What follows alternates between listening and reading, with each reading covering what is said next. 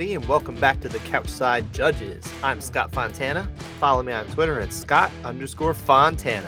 And I'm Dan Urban. Follow me at the Dan Urban. Follow the podcast at Couchside Judges, and subscribe to us wherever you listen. And if you love this show as much as I think you do, you're going to give us that 5-star review. And as always, we talk judging in MMA, so head on over to abcboxing.com and read the criteria. Dan, we don't have any actual live fights to talk about from the weekend, right? No, very fights, light yeah. MMA weekend, very light combat sports weekend. I think the biggest thing that I heard about really going on was Overeem against Badr Hari in kickboxing. I don't know if you caught that. I did not get to. I didn't even know about it. Oh, surprise, that happened. All right. Apparently, if my understanding is correctly, Overeem came back and won the fight in the last round. All right. But it was a decision. He was like down on the cards, I think. Again, I'm getting this like very secondhand. I actually didn't really dive deep into it. I don't think we were planning on talking about it, but just kind of came into me. And I think they do open scoring in Glory Kickboxing. And he was down on the cards going into the final round, and he got 2 knockdowns in the final round to overtake Badr Hari. So Overeem got the win. Good for him. Sounds very dramatic. I actually kind of want to check it out. I just didn't get the chance to. Let me know how it is. Well, And then I'll decide based on your recommendation. All right. I guess that works. But yeah, so at any rate, there are no live fights this weekend. We're not doing the typical contested rounds. Mm-hmm. But we've got a little bit of kind of everything in this episode, right? We've got a little bit of data we'll talk about. We've got a little bit of a contested round from about a month ago that was kind of brought to our attention. We've got a past judgment, and we're going to go over the upcoming UFC. So it's just about everything we do, more or less. About right? a little grab bag, a little bit of everything. All we're missing is like a guest or an interview or something, right? That's pretty much everything that we do or have ever done. Pretty much, yeah. Yeah. So our next guest is no, I got nothing. There's nobody here. It's a nice sample show. Yeah. You know what we do. You get not a clip show, but a sample show. Yeah. Where should we start, Dan? Because again, we could kind of do a lot of everything here. Why don't we hit that 10-8 data you have? Okay, yeah. So as I was kind of talking about in last episode I was kind of wondering about the idea of how frequently, we're seeing 10-8s maybe given out in especially the women's MMA rounds, especially at the lighter weights, right? And I didn't know necessarily what the data said, but it was kind of just a feeling I'd had, or more or less wondering about, hey, is it harder for women, especially in the lighter weight classes, to get 10-8s, right? So I was like, okay, you told me, right? You're like, you got the data. I'm like, yeah, I guess I could. So I looked over my data, and so what I did was I took the last 3 years, just roughly 3 years, just a little more than 3 years of UFC events only, just because I have complete data from that. Okay. I excluded Bellator and some other events just because I don't have complete data. So it's harder for me to do that one, right? So what I did is I broke it down by each weight class, by gender, and kind of mixed, maybe grouped a couple of weight classes together too, so I could kind of look for different patterns and things. And I also did the demarcation point that we always use, the Jan Blachowicz versus Israel Adesanya. So it's kind of like a year and a half after and a year and a half before and leading up to. All right. Is the data that I have. So I kind of separated it out into both. That way you can really see too the way things changed in there. So there's a few things we can talk about, right? I hope I've set that up in a way that makes sense, right? Hit us with it. Okay. So all the data, I should also preface, consists of rounds that were scored, not in part, incomplete rounds that we don't have. So if I'm saying there were X amount of rounds, it means they were X amount of scored rounds. Just getting that out of the way here. So the one thing that I came away with from, so let's start with the women, just because that was kind of what started this, right? I was looking at it, and I'm not necessarily seeing it drastically harder for lighter women to get 10-8s than for, like, let's say heavier women, so to speak. It's a little bit, but like no more than you would probably think based on size and that kind of thing. But the data starts to feed into the idea that, okay, the lighter that you are, maybe it could be occasionally harder to get a 10-8. So to kind of expand on that, we have in the 115 and 125 pound weight classes, right? So the two lower weight classes for women's MMA, we're only seeing 10-8s over the last 3 years, 1.5% of the time in like for unanimous 10-8s, right? Okay. Just for unanimous 10-8s. If there's any 10-8 in the round, we're talking about 7%. Now, granted, this also changes based on, your demarcation points, right? So before Jan Izzy, we'll call Jan Izzy just so I can reference that really quick, right? Before Jan Izzy, before JI, right? BJI. I can't. Anyway, it was more like 8.5%, like 8.25% of the time you were seeing any 10-8 scored. Now it's down to 5.75, right? Not too big. But at the heavier women's weight class, it was 18.75% was any 10-8 scored. So it was a significant difference before, and now the gap has closed. It's more like 5.5 to, like I said, a little under 6%, or excuse me, 7.5 to a little under 6%. So, heavier, you mean 35 and 45? Yeah, that would be correct. Thank you for clarifying. There might be less fights at that weight, those weights. Well, I mean, so certainly are, but we're talking about in 30 across 35 and 45 for the women. I've got 175 scored rounds versus 455 for 115, 125. A big difference, but we're not talking about the smallest of sample sizes. Like there's only 31 rounds for 145-pound women, featherweight women. I also included the weights that were at the fights that were at 140 pounds, like catch weights. Okay. Just to lump them in somewhere rather than do that separately, right? So yeah, only 31 rounds like that. That's why it makes them a little more sense to bring that into the fold of the 135-pound fights. That way you've got a much clearer sample size, even though it's not exact, right? It's close enough. It's the heavier women versus the lighter women is pretty much how we're breaking it down, right? But like that's like a pattern that kind of reveals itself too in a lot of ways in the men's fights too. At the lighter weight classes, especially at flyweight, men's flyweight. I was looking at this. There has not been in 3 years of UFC fights 140 rounds. You with me, Dan? I'm with you. Don't even say it. I think I know where you're going. How many? Here, I'll quiz you on this because you don't know anything about my data. This is all this is all on my side. You're actually learning a lot of this as we go, right? So, how many unanimous 10-8 rounds have there been at men's flyweight in the last 3 years? I think you were about to say 0. It is 0. That's insane. It is absolutely 0. There has not been a men's flyweight 10-8 round, unanimous 10-8 round yet. Figueiredo and Benavidez didn't have one? So no. First off, there's points taken, right? Okay.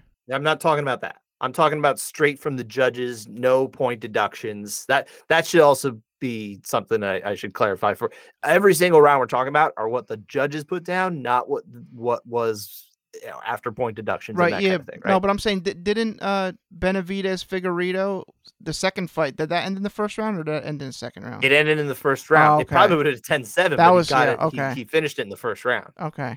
Okay, yeah, that was what you were thinking. Yeah, that's what I was thinking. Okay, I see. Okay, yeah, no, that one, I think for all intents and purposes, that was probably the closest thing we were ever going to get to a 10-7. Okay, for a while, but yeah, no, that it didn't actually get there. Gotcha. So he managed to not get out of that round somehow. I can't believe that he got as far as he did. Really, Benavidez there, but yeah, no, we're only seeing even one judge at the minimum score a 10-8 in men's flyweight fights, little less than 3% of the time the last year and a half. Before that, it was more like 8.5% of rounds had at least one 10-8 in it. So there's obviously a big difference in the way 10-8s are being scored now that damage is more or less a requirement, right? Mm-hmm. And I think that does speak to a little bit about what I was kind of getting into last week with the idea of Mackenzie Dern, like what does she need to do to get a 10-8 kind of thing, right? Mm-hmm. Because at the lighter weights, you're just not going to see the heavy damage like that very often. Yeah, we had this extreme example that you brought up. That was a good thought. But again, it didn't get out of that round. That would have been like the lone one. It just doesn't happen enough anymore. And it sucks. I don't like it. At this point now, across all weight classes and genders, man, the last 3 years, we have 3,042 rounds last year and a half, it's almost exactly split. Like the last year and a half, it's about 1,500 rounds, 1,552. The last year and a half, 1% of all rounds across genders and weights, 1.1% to be exact, are unanimous 10-8s. Wow. And that's about 6.8% of rounds, 6.83% of rounds across all weights and genders get at least one. Okay. So there's what we have here is kind of the disconnect between the idea that, okay, you get 5% of rounds are supposed to be 10-8s, right? Roughly 5% of rounds are supposed to be 10-8s based on, that document that got circulated or put out by at the ABC, right? That's not really manifesting here. Right. Maybe that's what they're hoping for, I suppose.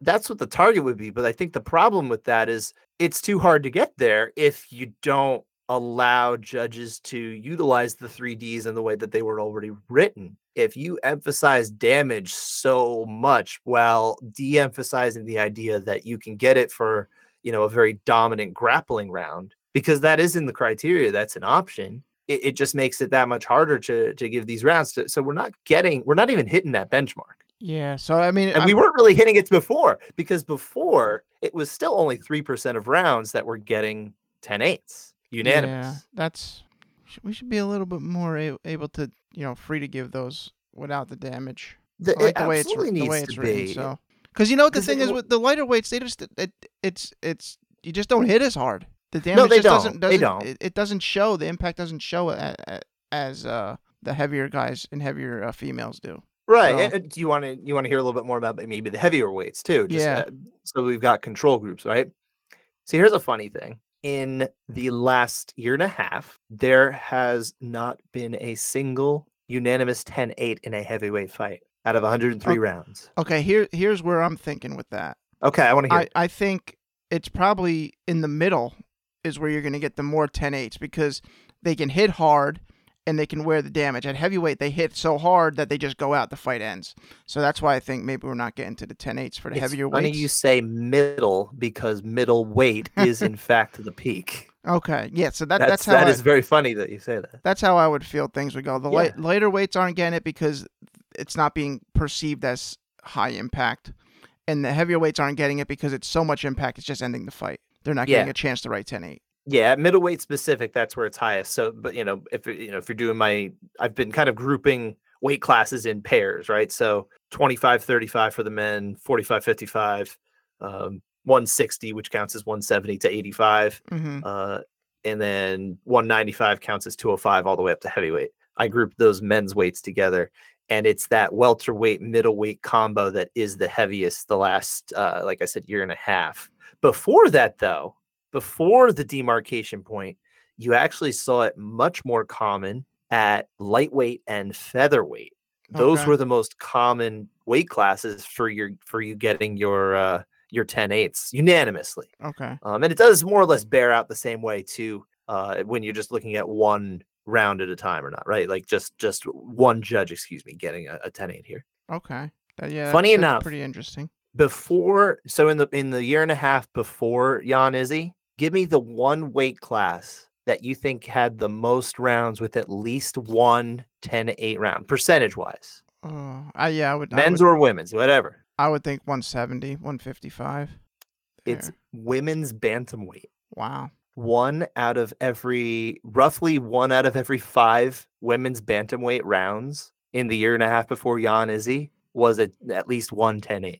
Okay. But I think what that tells me is that there's just such a disparity in terms of the quality of the opponents at 135 and in the women's side. Okay. And 145 too, because it's a much smaller sample size. There's only 31 rounds, but it's also pretty high. It's like 14%, and then the other one's 19%. So those are 2 of the 3 highest. Featherweight was the highest at that point. Interesting. I'm throwing a lot of numbers out there. This is a lot of numbers, weight classes around. It can be kind of hard to wrap your head around a lot of this stuff. So I hate throwing too much numbers out. I hope I'm not overwhelming my listeners here, our listeners. The basic, what I'm getting is the summary is basically ever since damage has become almost a necessity to go 10-8, they've gone down. It's heavily slashed how often they're given out. It's heavily, especially from a unanimous standpoint. Okay.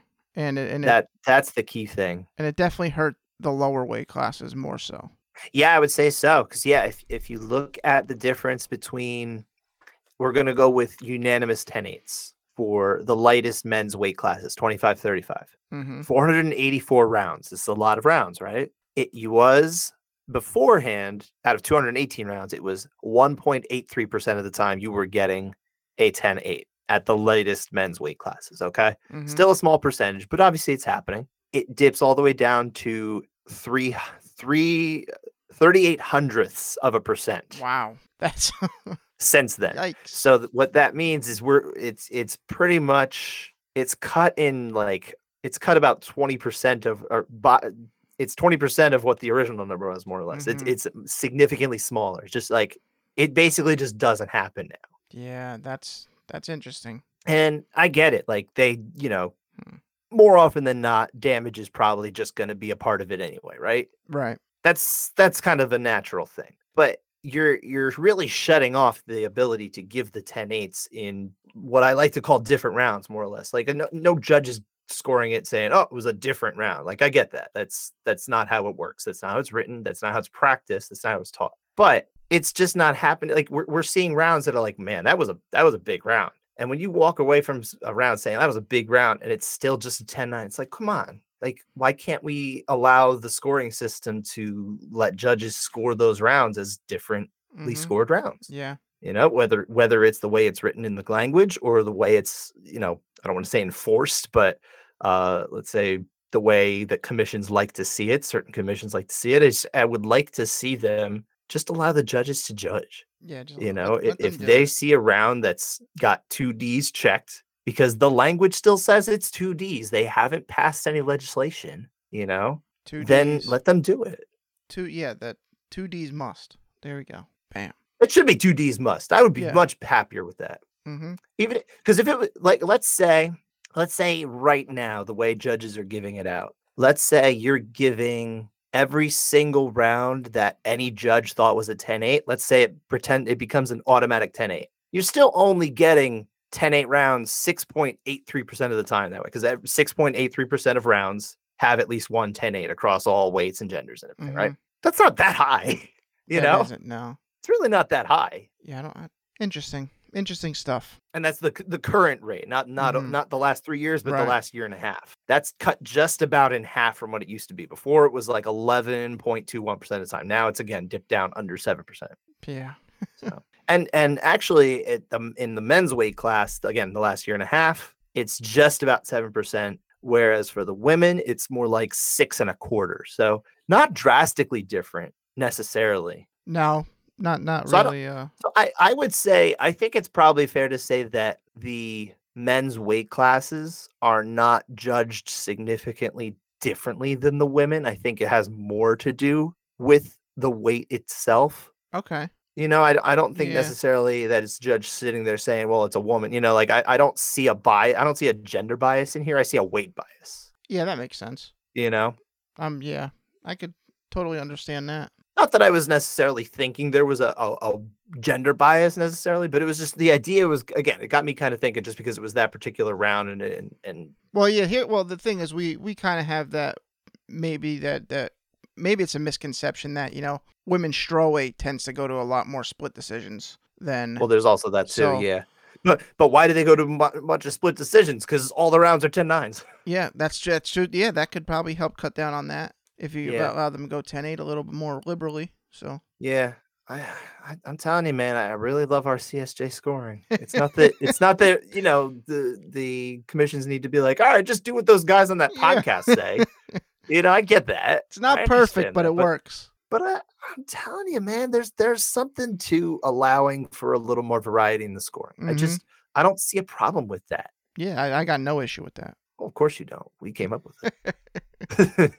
No, we're not the first, obviously, but yeah, I think, and it's, if you were to expand it to, let's say these 5 to 6% of rounds that we're getting now that have a 10-8 in them, let's call those 10-7s. Just all those are 10-7. Then we find some sort of demarcation point for that other group of 10-9 rounds and say some of them can be called 10-8s. Okay. Right? Yeah. I don't know what the percentage is. Even I always say 20. That way, 75% of the rounds are 10-9 and then 25% aren't. But Yeah. even if it was 10, even if it was another 10%, we're different. Like that makes a big difference. Yeah, that narrowing what 10-9 is, I think, is the start. So Yeah. Overall, out of 1,552 rounds, all weights and genders, the last year and a half, how many unanimous 10-8s do you think we've had? Pull a number out. 2.3%. No. I'm sorry. Pull like a round number. The number of times it's okay. occurred. Out of 1,100 and how many? Out of 1,552. 85. 17. Wow. Yeah. 17 times all three judges said, yep, that's a 10-8. Wow. In the last year and a half in the UFC. That's it. Oh my. Not even one a month. Okay, I guess that's why we do quite a few 9-8 splits. Now that I think about it, yeah. Yeah. Every card we have a couple usually. Well, not every card. Sure. No, I mean we get a bunch. So if you want to do the math on that, right? So we're saying there's 17 on it. There are, I will tell you, there's 106 rounds that had at least one. Okay. So you do the math. We're down to what is it? It's 89. That's it. 89 9-8 splits in the UFC the last year and a half. That's what we've done. 89. Okay. Yeah, that sounds about right. Mm-hmm. That's like, I think there's more actually. I would think there's more. There's more. I would think there's more. Oh, I see. But my data is pretty solid. Yeah, don't question me. It's shocking, is what I'm getting at. It's like no. Really, that's it. There we go. Oh my goodness. Yeah. I'll have to show you my little spreadsheet that I've made here that you can kind of look through yourself. I have the spreadsheet. I gotta find it though. No. I made this. This is in an Excel sheet that I was working on. Oh. And that's not in this in is the something Google, completely but I can different. share that with you in the Google. Gotcha. Oh, okay. The Google. Gotcha. All right. Like an old man. See what the Google says. Yeah. That's good. Yeah. I mean, that's more or less. Yeah, I think we threw enough numbers at the listeners. Yeah, I apologize. Yeah, I mean, you're listening on the other side. Like, do you think it got a little overwhelming? Do you think I was clear enough? No, once we got into it, I thought it was pretty interesting. Okay. I think. Yeah, it's tricky. There's a lot of numbers here. There's a lot I could kind of go with, but I think I kind of hit the main bases and hopefully the main point. Maybe you'll be presenting next year at the ABC. Present this data. Yeah. I'm sure they'll ask me.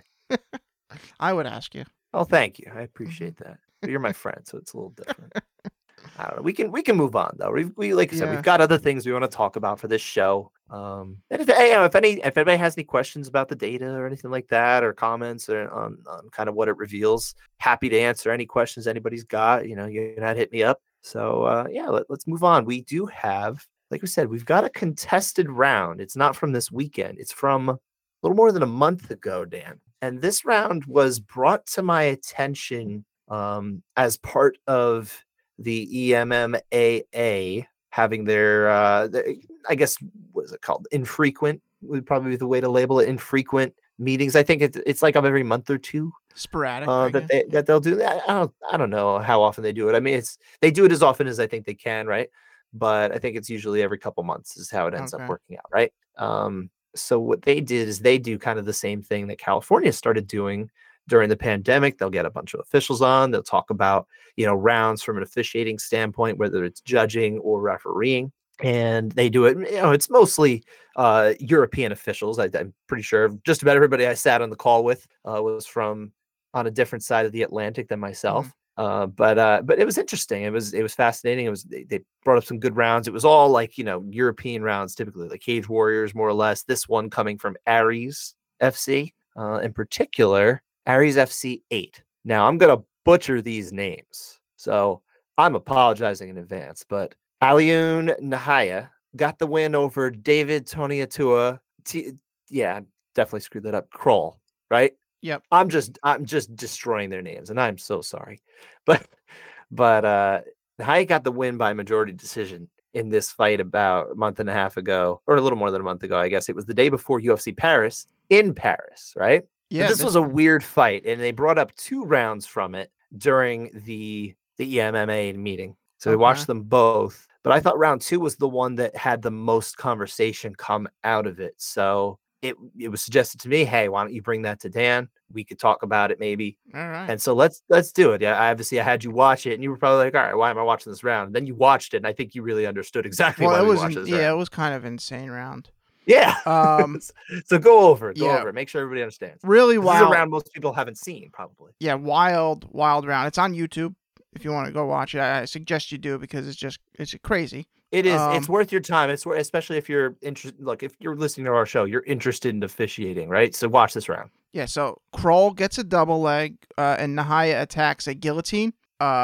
Once it hits the ground, Kroll moves to side control and attacks a Von Flue. And I think it's a pretty solid Von Flue attack. As Nahaya is trying to escape, it looks like he's getting desperate. He's bucking pretty hard.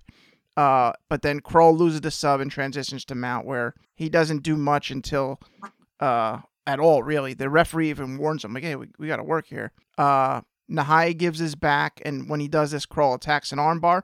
It's pretty deep, but then Nahaya drops him on his head, which I want to point out is 100% legal because he was attacking a sub. When someone's attacking a sub, you can slam them on their head. Good call. So once he slams him on his head, he lands a couple shots here. They get back to the feet, and Nahaya is really picking him apart. Just blasting him. Good body shots, big front kicks to the face, head kicks, strong punches. And it looks like this may be heading towards maybe a finish, maybe a 10-8 if it continued. But Kroll just continues to walk through these punches, and it gets another takedown and immediately takes the back, locks in a tight rear naked choke for the better part of a minute. It's really a strong sub attack, I think.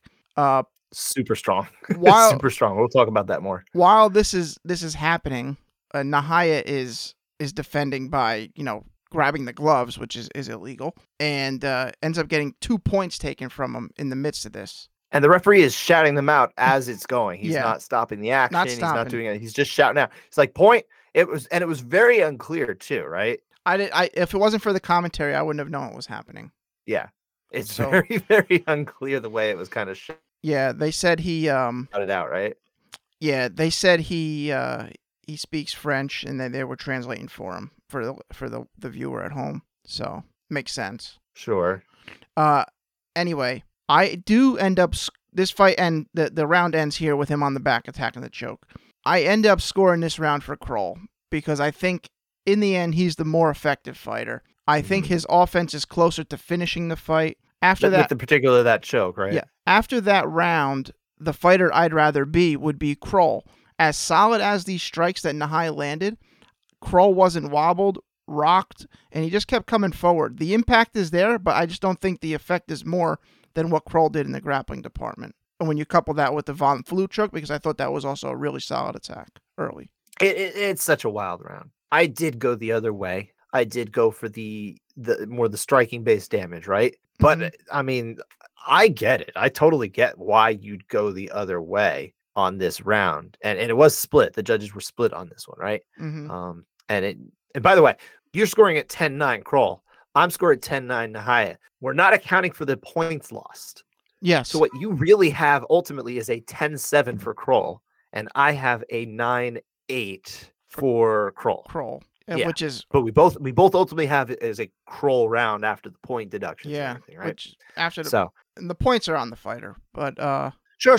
But the way the points are kind of given out too, the way it was handled was just very strange. Like it just, I think they did the absolute right thing in not stopping the fight. Right, that to let it continue. You don't want to interrupt what Kroll's doing because ultimately you want him to be able to win the fight in a position that is advantageous to him. But yeah, I mean, the grabbing the gloves, like it's got to stop. I just wonder if it was made clear enough necessarily. I mean, maybe it was, maybe it wasn't, but the referee speaks French, the fighter speaks French. Like they can communicate that the language barrier is not necessarily a problem there. Who knows? In the heat of the moment, he might not really be listening. He's just trying to protect his neck as best he could. Who knows? And it's tough, right? Because like he's pretty much, he's almost blatantly cheating, right? Like, yeah, is he sitting there trying to be a cheater? Maybe not, but like he's doing something, strictly illegal, and he is being punished for it. But it's almost like, man, like at what point do you start just saying, well, you've lost the right to win? Well, if you could you take a third point? So I think I mean, I can be completely wrong. I don't know the correct answer, but isn't it you take 1 point, second point, third strike, you're out kind of deal? I don't remember that being distinctly gone over from when we went to training. Yeah, but I mean, how many points? I guess you'd have to make it abundantly clear to the fighter, like hey, what's going on? Because the points were taken in such rapid succession. It would be a shame if it went 1, 2, 3 in like the span of like 5 to 10 seconds without the fight even being stopped. Yeah. And then all of a sudden you've lost here. I don't know. It's a tricky situation, right? Like it's kind of crazy. Very hard. And this is exactly why this round was brought up for not just a judging, but an officiating standpoint. I mean, can you refereeing standpoint? That's one question we should ask too. Is 10-6 even a score that can be put down? Oh, I mean, the judge wouldn't put it down, but is that an actual round? If you have a 10-7 round and a point was deducted, then yeah, it's a 10-6. It's easy. I guess. Yeah, that's totally fine. What if somehow John Phillips, when he was struggling to do literally anything against Khamzat Chimaev a few years back, what if he, blatantly just pokes Chimaev in the eye? Like he just does like a Three Stooges right in the eyes, right? I think he gets DQ'd for that. Well, he probably gets DQ'd for that. I mean, I guess it depends if Khamzat can continue or not, right? Yeah. But because that's really what it is. Like, can the fighter continue? It might be a 10-5 then. Yeah, let him go. Be a 10-5. Be a 10-5, yeah. Yeah. From the one judge and 10-6 from the other two. Yeah. Yeah. Interesting. Yeah. There's a lot of this. There was a lot of conversation off of this round. This was a very involved conversation. A lot of people weighed in. A lot of people in the EMMA meeting that we sat in on, or that I sat in on. I'm not going to be able to cover it all at this point. I didn't take heavy notes. I was more or less just kind of listening to learn. I took away what I hoped I could. Did they do the vote thing? Excuse me? Did they do the poll thing that ABC does after? Not the same thing as them. What they did was you just in the chat you would just put your score. Oh, okay. What was there a? I want to say the predominant score was probably for Kroll. I think they saw it the same way as you, but it was also the minority score that night. Yeah. And then there must have been a 10-8 in another. I didn't watch any other rounds. So I probably should because it was kind of crazy fight. There must be. If I recall, the first round was like a huge huge round for Nahaya. Okay. And it was. I watched this like several weeks ago, so I'm not really remembering that round. But I'm pretty sure that was the only debate was whether that was like a 10-8 or a 10-9. Got you. Yeah. So that was a big round for him. Ultimately, like he kind of does better in most of the other rounds, but yeah, I mean this round, like realistically. I could see why you could say, like, if you wanted to say, like, hey, he looks like he's almost done from this choke, whether he's cheating or not. That makes a lot of sense. And obviously, if he's at the point of cheating, like, yeah, that's probably a really effective maneuver. Not necessarily, but like it was completely under the chin. There was nothing there. So I can get it. I can totally get why you'd go there. I did go the other way. I don't feel like that's the only way to see this round, but I did go the other way. Yeah, I mean, these up kicks or the front kicks to the face. Like, how many are you gonna land here? There were so many of them, like 3. But ultimately, this is definitely a round that I would encourage any of our listeners who hadn't watched it yet. I really hope you do go watch it. Especially because it is a wild round. I mean, shoot, Dan, watch the whole fight too if you might chance. as well. You probably only skipped to the round we were going to talk about, but watch the whole fight. It's a fun fight, Yeah. Very interesting from a score. It's very interestingly handled both from refereeing and judging. I don't necessarily fault the ref in the way he took the points, and maybe just in the way he can alert the fighters. Maybe tap them in some way and just let them know like you're losing a point here. Just to get their attention better. Who knows? Mm-hmm. I don't know. It's a tough thing. It's because you don't want to interrupt what's going on. Yeah, for sure. Not in a situation like that. No, but I think that probably covers that round, right? Yeah. Yeah. Let's move on. We're kind of flying through here, hopefully. And let's go to past judgment, man. Yeah, let's do a little past judgment. Yeah. We and we're kind of dipping back roughly the same. It was actually the same year as the last one that we did. But why don't you, before we do that, before I introduce the fight, why don't you introduce what it is that we do for past judgment? Yeah, we score using the ABC criteria based on effective striking and grappling and the 3Ds, damage, dominance, and duration. But we just stretch the definitions of 9s, 8s, and 7s a bit. A 10-9 is a round where neither fighter checks off a D to a strong degree. A 10-8 can be considered for 1D but must be given when 2 Ds are achieved. A 10-7 can be considered for 2 Ds but must be given for all 3. The rare 10-10 is for partial rounds and basically staring contests. We've eliminated effective aggression and area control because these are extremely rare for judges to use anyway. All right, Scott, set it up. Brock Lesnar versus Heath Herring. Yes, indeed. Like I said, this was 2008. It was the co-main event from UFC 87, heavyweight fight, of course. Target Center in Minneapolis. The headliner was George St. Pierre and John Fitch for the welterweight title. We talked about that fight on a previous episode, actually, and we both scored that one 50-40 for GSP in past judgment scoring. Yes, that was a beatdown. It was a beatdown. It was a fun beatdown. It was a competitive fight in the sense that things were happening, but yes, it was very much things were happening for GSP. Yeah.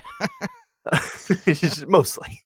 Herring comes into this one. He's actually the younger guy here at 30, but he already had 41 fights on his 42 technically on it. 42. Yeah. Imagine being 30 and having 42 fights. Yeah, well, it was a different era, man. They fought it a lot of it was a different time, you know. Exactly. They fought. Yes, I know. They fought 4 times a year or more, just the way you want. But yeah, he was 28-13 with 1 no contest. He was a Pride veteran, as we all know. Split his first 2 UFC fights leading up to this one. The latest was a decision victory over Czech Congo 5 months earlier. Lesnar, 31, so not much older, but he was older. He had just lost his UFC debut 6 months earlier in his second pro fight, mind you. Much more well-known as the WWE superstar and former NCAA wrestling champion. Still kind of a novelty act, more or less, at this point. He hadn't proven himself beyond anything else in MMA yet. Just a pay-per-view draw. Just a pay-per-view draw, but he was heading to different things. Granted, even in that loss to Frank Mir, he had a lot of success in that fight before he lost to the knee bar, right? Right. Then he got a point deducted in that fight too for did he? Strikes? I don't think so. Or he got stood up on the ground because he was striking the back of the head. Is that what it was? Maybe that was what it was. Mazzagatti was the referee. It's such a kinetic 90. I think it's 93 seconds long. Okay. So I should just go watch that. Maybe I'll watch it after. I've got time. Judges for this one are Doug Crosby, Jeff Mullen, and Cecil Peoples. Referee Dan Mergliotta. And unfortunately, we do not have individual round scores, but we can again promise that Brock Lesnar won every single round. So we're just looking at degrees of victory, starting with round 1. What happened in round 1? Round 1. Let me point out in the lead up, Heath Herring says Brock Lesnar is just going to sprint across the cage and try to tackle me. That's basically what he says. And well, Brock does just that, except he tries to throw a little wrench and he throws a flying knee, misses completely.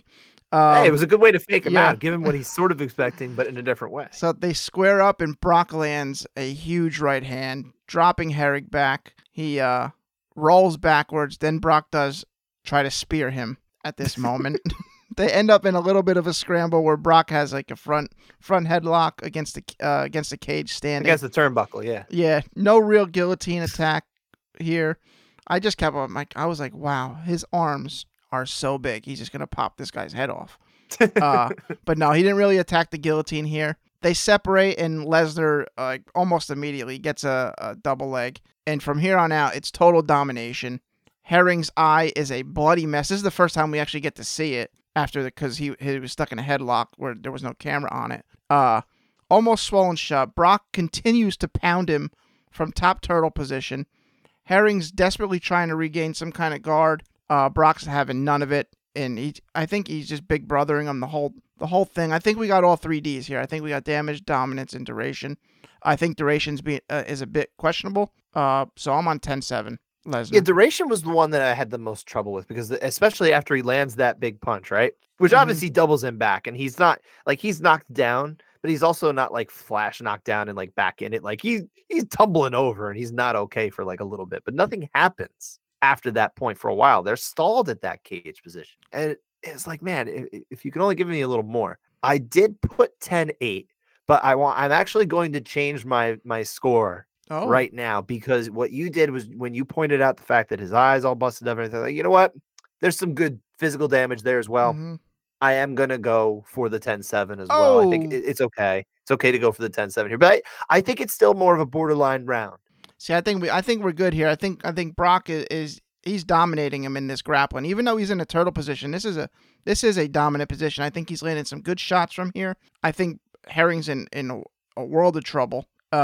It's just I think duration is the one that's in question though. So. Okay, all right. Yeah, I mean, again, we kind of ended up in the same place, but I think I was giving less weight to the eye there, and Okay. we can give a 7 for 2Ds. Yep. We can do that. And I was on the side of not doing that, and now I think I am. I'm still very All iffy right. on duration, but I think I'll over to the 7. Okay. So Fair we are enough. on the same page now. So what about round 2? Brock actually tries to take down right away, shockingly, and Herring actually defends it. He shoves him away. The first attempt. Brock throws a leg kick and then decides, well, you know what, I'm just gonna take him down, and he does. Almost a repeat kind of round 1. He's again dominating the ground. He gets to side control. Heath scrambles. Brock keeps him in turtle, landing a shot here and there. Some good knees to the body. Brock briefly transitions to the mount.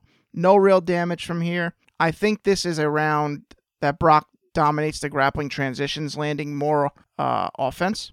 Herring's not doing anything but defending. Ends up back on the feet somehow, and Brock clinches him against the cage. Lands some solid knees to the body before returning back to the mat in turtle position, which was a majority of where this fight took place.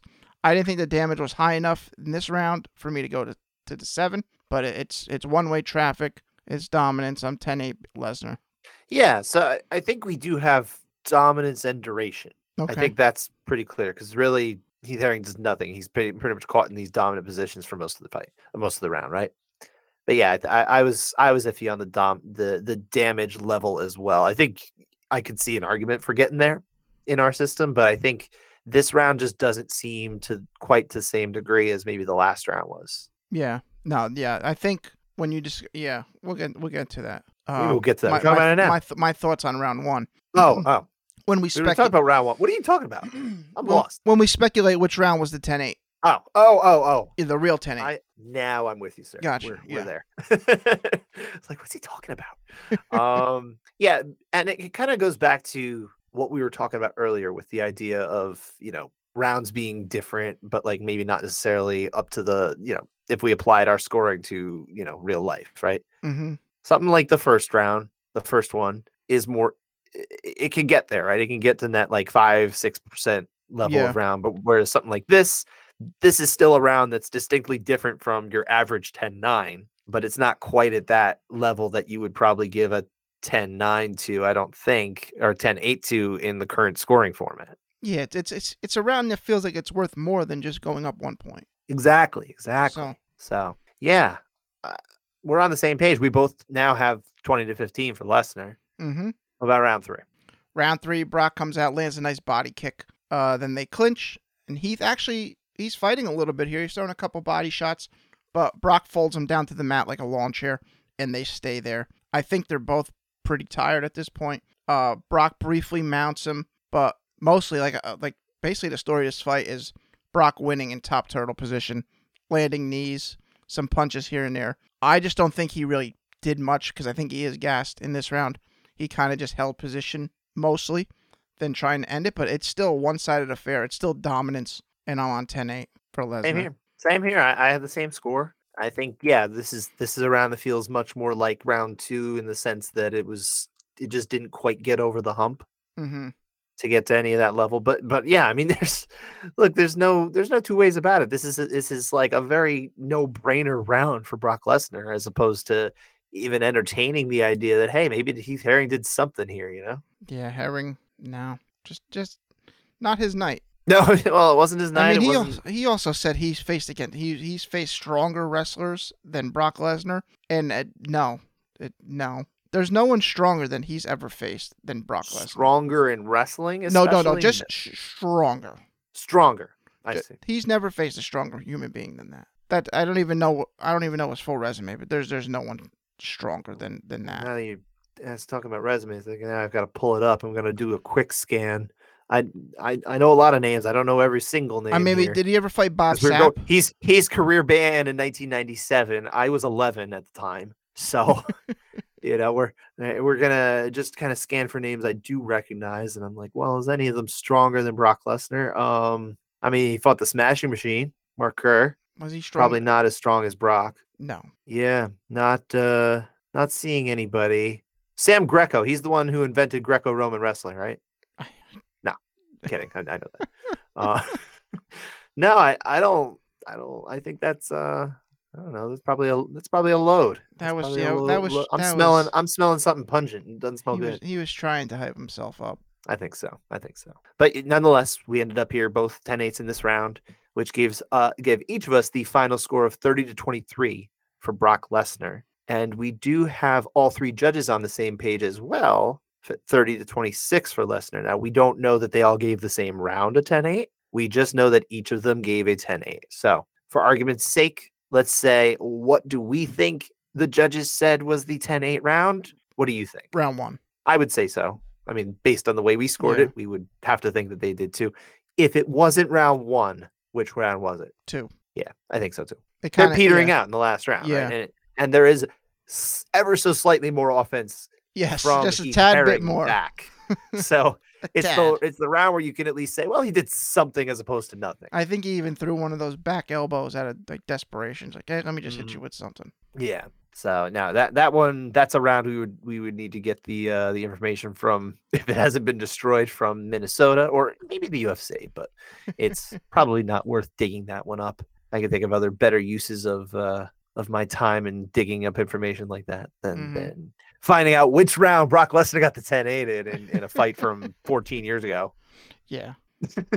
So, but that is it. That's it for past judgment. Let's kind of look ahead to the next weekend. We've actually got some live UFC action as opposed to, again, 14 years ago UFC action. Yes. We're back with fights this weekend. Early, I think it's earlier card. 7 p.m.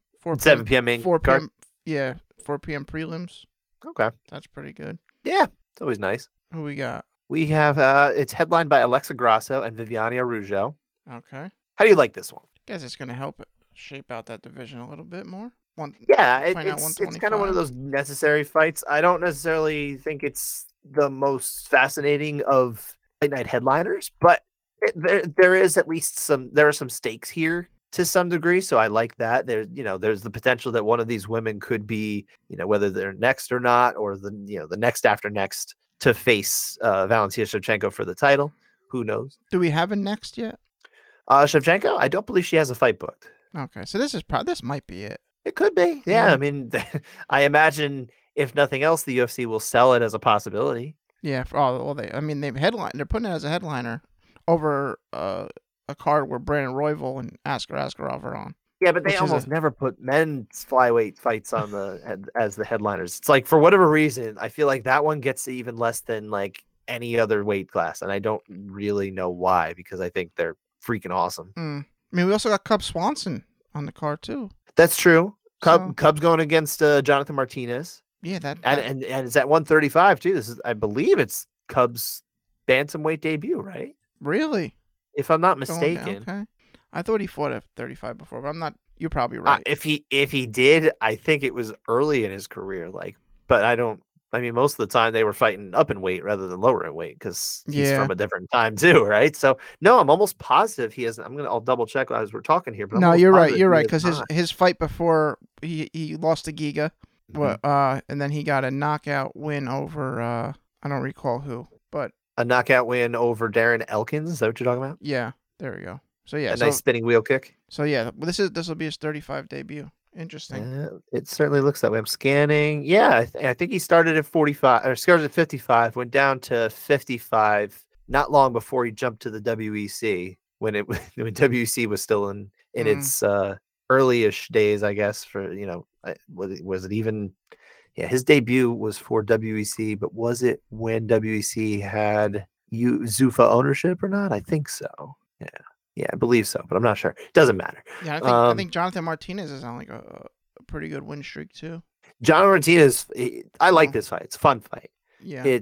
I think it's probably a tough fight to headline anymore. Not that Cub doesn't have any value as a headliner, but it's just, I think Martinez maybe doesn't bring as much in, and there's very little stakes here is really what it comes down to too. This is kind of a test for Martinez. It's a step up. It's more of a test for Martinez and say like, hey, how can Cub do down at 35? He's 38 years old. Can he reinvigorate his career in any meaningful way, or is this just like, hey, he's giving it a try at the end? I think he's going to want to have to prove that, right? Yeah, he's doing the Aldo and the Frankie Edgar route. I really do like that Royval and Askarov fight, though. That's going to be crazy. It's always fun. I know you love Brandon Royval. Brandon Royval. Bonus for Royval. Bonus for Royval. I enjoyed my chat with him last year. Great to talk with him again. He's a fun guy to talk to. So, yeah, I like that fight. And I also think, granted, this is someone who actually has a win over Car France. Yeah. Who just fought for the interim title. Mm-hmm. I don't see why someone who's now 4-2 at flyweight in the UFC has basically only fought really awesome guys and is now ranked 5th overall, one behind Askarov. I don't see why either of them couldn't break through. Pantoja's next, right? Like he's next after Figueiredo and Moreno figure it out maybe in this 4th fight, or maybe they'll fight 8 more times. I don't know. Pantoja really should be next. Mm-hmm. After that, I think the winner comes out of this fight. Yeah, it's going to be... But when would that be? Maybe they have to fight one more time, you know? Yeah, it's going to be fireworks for however long it lasts. I think so. I'm super hyped for that fight in particular. Of all the fights, it's the one I really want to watch. And then Rafael Sunsao, he's still going. He's in this one. Victor. Drawing Victor. We're only talking about men and women who are 125 or 35 pounds. So we're not expecting too many 10-8s. Yeah, exactly. It comes around full circle. Yes, indeed. And I want to point out, this is episode 209, and no episode 209 would be incomplete without someone from that crowd fighting. Nick Maximov is on this I was card wondering if you would actually also. mention him. I was leaving that on the table for you to see if you pick it up. He's there. He's fighting Robert Whitaker protege, right? Let me find out. Is he Jacob Malkoun? Jacob Malkoun, yeah. I'm pretty sure he trains. I've heard that before. Yeah, it's a bunch of prospects and stuff on this card. Could be interesting. The way he fought his last fight with the grinding style, it could be interesting how these two match up. Yeah, we'll see. I don't know. I don't love the card on the whole, but I'm actually very interested in especially those last 3 fights. Yeah, me too. Mm-hmm. I think I'm just I'm getting in a bit of a lull here in terms of like the fight nights. We had some pretty good fight nights I think over the summer. They've cooled a little more in the fall here, but at least things will pick up a week later when we get the UFC in Abu Dhabi, which will be during the daytime. Yes, let's hope everyone makes it there. Yeah, oh God. I have seen a lot of people are starting to fly out now. Aljamain Sterling flew out, I think, today or yesterday. I saw Jared Gordon tweeted a picture of himself on a plane to Dubai. I assume he's going for somebody. Okay. He's not. I don't believe he's on that card. Double check, but he just fought, so I don't think he's fighting. Yeah, he might be just cornering someone. I assume he's cornering. Let me double check though. I do not see Mr. Jared Gordon on here. He's got to be cornering somebody from the gym. Yeah, I don't know. But I do like that card. We'll talk about that one next week, of course. Yep. Yeah.